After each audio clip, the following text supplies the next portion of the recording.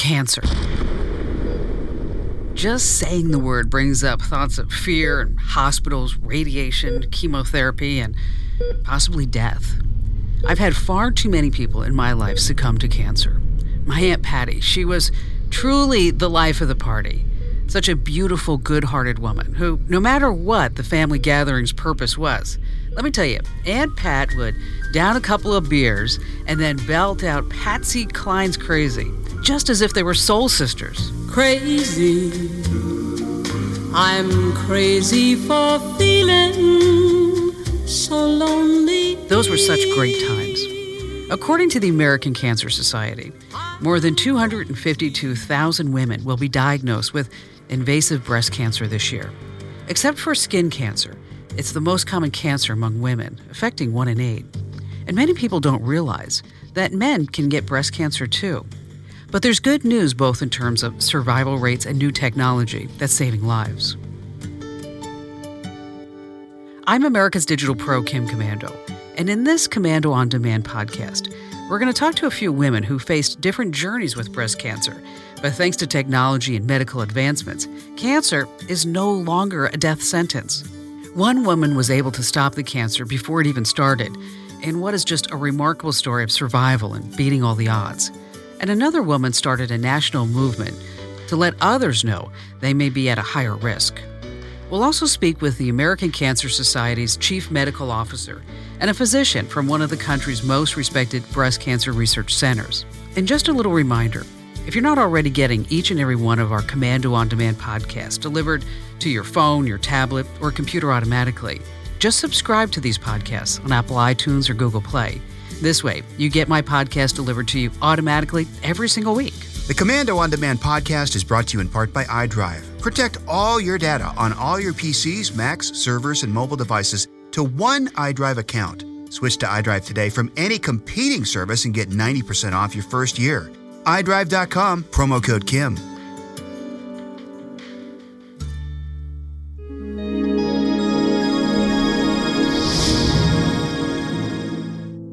When I first met Christy Morcom, I never would have expected what she had gone through.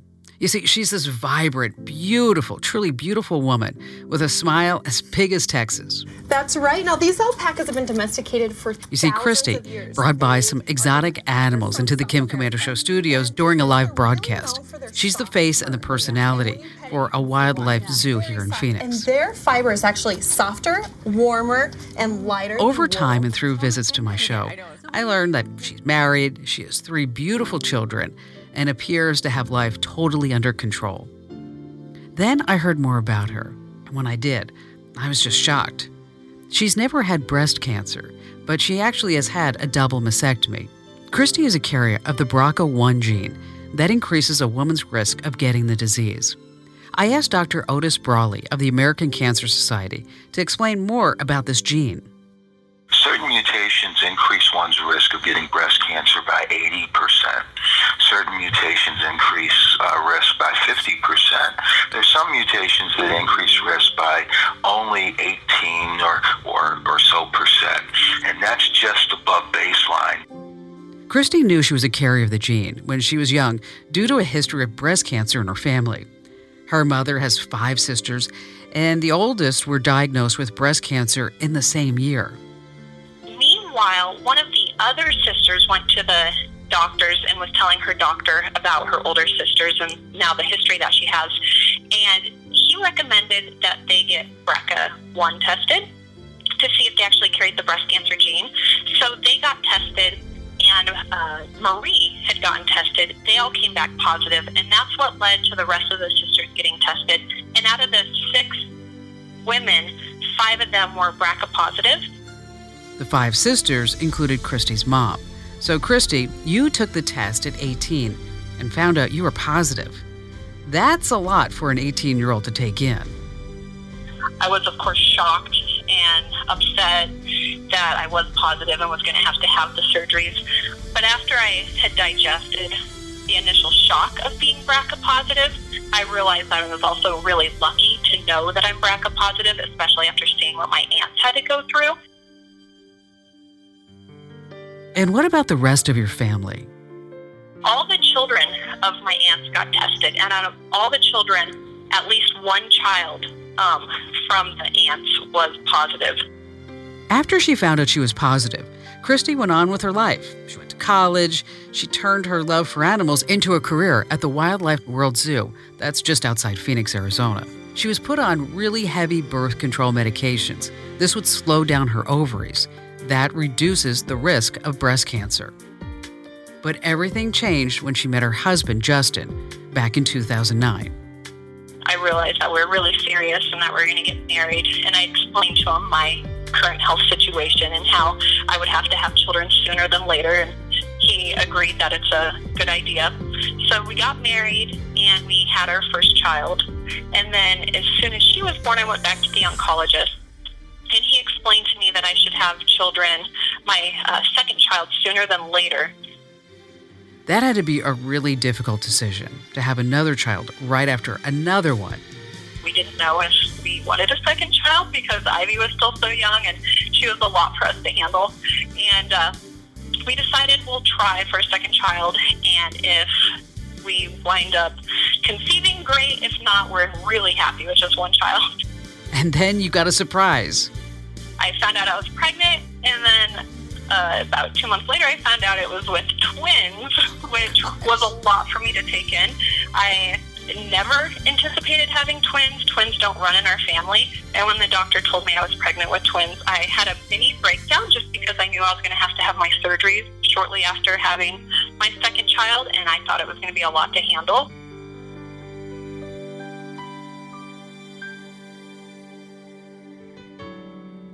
So you have your children, and now it's time to have these surgeries. You had 2 separate surgeries where the doctors did 2 different procedures each time. The first time, you had the double mastectomy, and then the deflated implants were inserted. The doctor did a second double surgery, inserting the implants, and then also doing a modified hysterectomy. It's a salpingo-oophorectomy, and what that is the removal of your fallopian tubes and your ovaries, and it was all done microscopically, which was nice, and the recovery was really easy. They left my uterus in because with my BRCA positive diagnosis, there's no research that suggests that I'm at an increased risk of uterine cancer. Christy, what's your advice to women who think that they carry this gene? So I would recommend for women who do have the history of breast cancer in their family to speak to their doctor about getting tested. It scares me to think that I could be positive and not know it. So Dr. Brawley, what about women like Christy who test positive for the BRCA1 gene? Some women need to make a decision as to whether they want a bilateral mastectomy to reduce their risk of getting breast cancer, or they want to get more intensive screening. The BRCA1 and the BRCA2 genes are not the only ones that can increase breast cancer risk, right? Some women who test negative for the BRCA genes are also met with some other surprises. What they actually have is a mutation of CHEK2, or we have another gene called ATM, which is just like automatic teller machine, but it's a gene called ATM that has a mutation in it that increases risk of breast cancer. And people have never heard about those genes, and sometimes they actually harm themselves by knowing there's this BRCA and going and demanding the BRCA gene when they tested the BRCA gene when they should get something else. You mentioned screenings earlier. What exactly are the recommendations from the American Cancer Society? Well, I'm still a big fan of good old two-dimensional mammography. We've got three-dimensional mammography and CT mammography, but when we look at the studies, a good radiologist in two-dimensional mammography is just as effective as all of those other things. This gets debated in the news time and time again, but how often should women have mammograms? The American Cancer Society recommends annual mammography starting at age 45. At the age of 55, women can elect to go to mammography every 2 years versus every year. And women at the age of 40 need to have a discussion with their doctor about whether or not they want to do mammography every year at that point. Besides screenings, are there other things women should do to protect themselves from breast cancer? Women should be aware of their breasts. We don't advocate the monthly self-breast examination anymore, but we advocate that women be aware of their breast, and if there are changes, they should go see a physician. And what about lifestyle changes? People need to practice some prevention. Try to stay fed. Try to exercise. These things all lower risk of getting breast cancer. And if you have a child, we've got good data to show that keeping that young girl thin also decreases her risk of breast cancer when she's 50 or 60 years old. There's been some major changes with technology improving detection and treatments. We're going to delve deep into that when we come right back.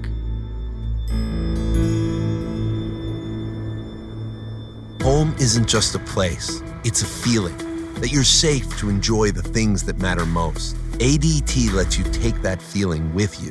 Whether you're at home, your business, or online, we help keep you safe. With security systems, home automation, alarms, and surveillance, so you can feel at home wherever you are. Go to ADT.com to get that feeling for less than $1 a day.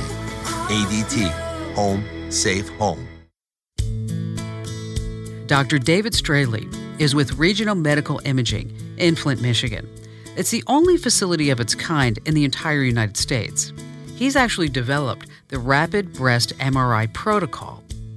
For years, all we've had is mammograms to try and fight this disease, but now we have new technology and new software, and we now think we can have make a major impact on survival against this disease. This new procedure detects cancer by looking at metabolic activity in the breast. Dr. Straley says the new technology allows breast-specific gamma imaging, or high-resolution position emission mammography, that tracks glucose activity in the breasts. It also cuts scanning time down to 7 minutes and detects cancer 4 to 6 years earlier than mammograms. Dr. Straley says he uses molecular breast imaging when initial mammograms are inconclusive. His approach to detection was actually published in the 30th edition of the Breast Cancer Research and Treatment. Dr. Straley and his team also discovered that scanning dense breast tissue is much different than scanning fatty breast tissue. In women with dense breast tissue, MRI is clearly superior to mammograms. With women with fatty breasts, the mammogram does a very good job. Nancy Capello had dense breast tissue and never thought she would ever get breast cancer. She ate right, she exercised, and she was generally healthy. But her stage 3 diagnosis in 2004 led her to create a nonprofit encouraging women to know more about their breast density. Well, thanks, Kim. I never thought that I would be talking to women and the general public all over the globe about such a personal issue as my breast and breast cancer. But what happened to me is very common. I was an average risk woman for breast cancer. I didn't have any family history. I ate healthy. I exercised daily, and I had my yearly mammograms. So you had 11 normal mammograms when your doctor finds a thickening. And then you had another normal mammogram. So how exactly did they find the cancer?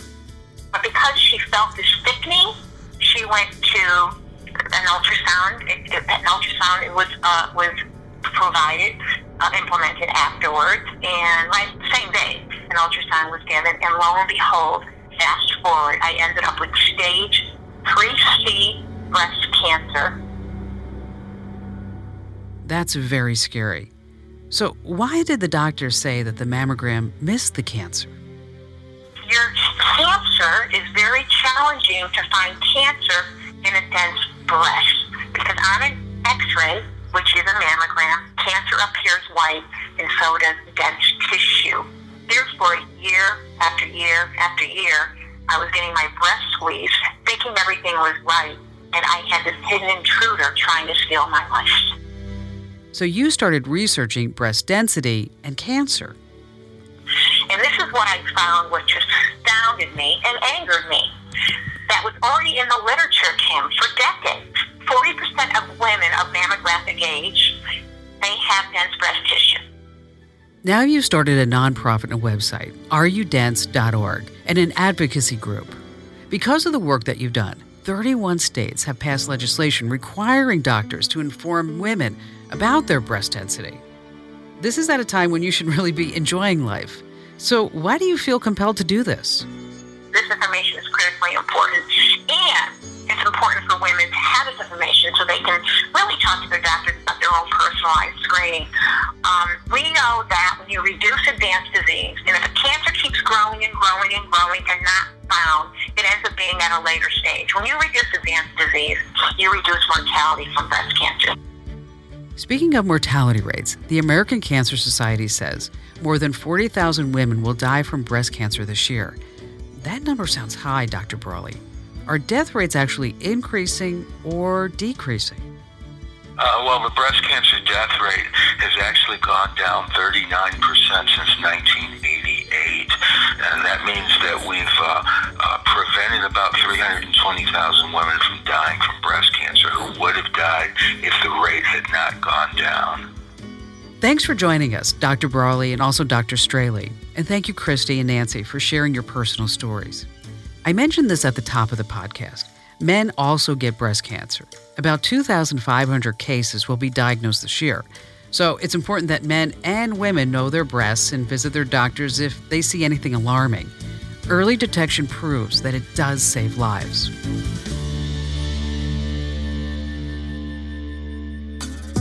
Thanks for listening to this Commando On Demand podcast. If you like what you hear, be sure to share this information with your family members and friends. My podcasts are available on iTunes and in the Google Play Store, but the best way to listen is to get them in the free Commando.com app. Just search for Commando in iTunes or Google Play. Oh, and by the way, would you like to watch my show live or maybe on demand on your schedule? You can if you're a Kim's Club member. Learn more at club.commando.com. And also, as a Kim's Club member, you can even come by and be my guest in the studio next time you're in Phoenix. And to listen to my show wherever you may be all across America, go to commando.com/radio.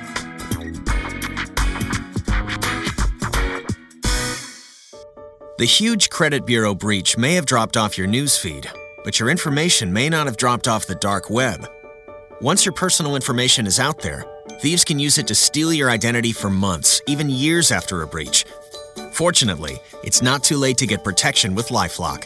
Sign up today and we'll begin using proprietary technology to monitor your personal information for threats, including new accounts in your name, money being stolen from your 401k, or your information being sold on the dark web.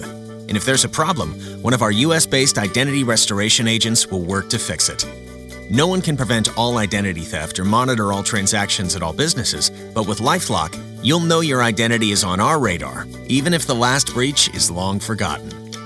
Go to LifeLock.com or call 1-800-LifeLock today to get 10% off when you use promo code KIM. That's promo code KIM. LifeLock. More detection, more protection.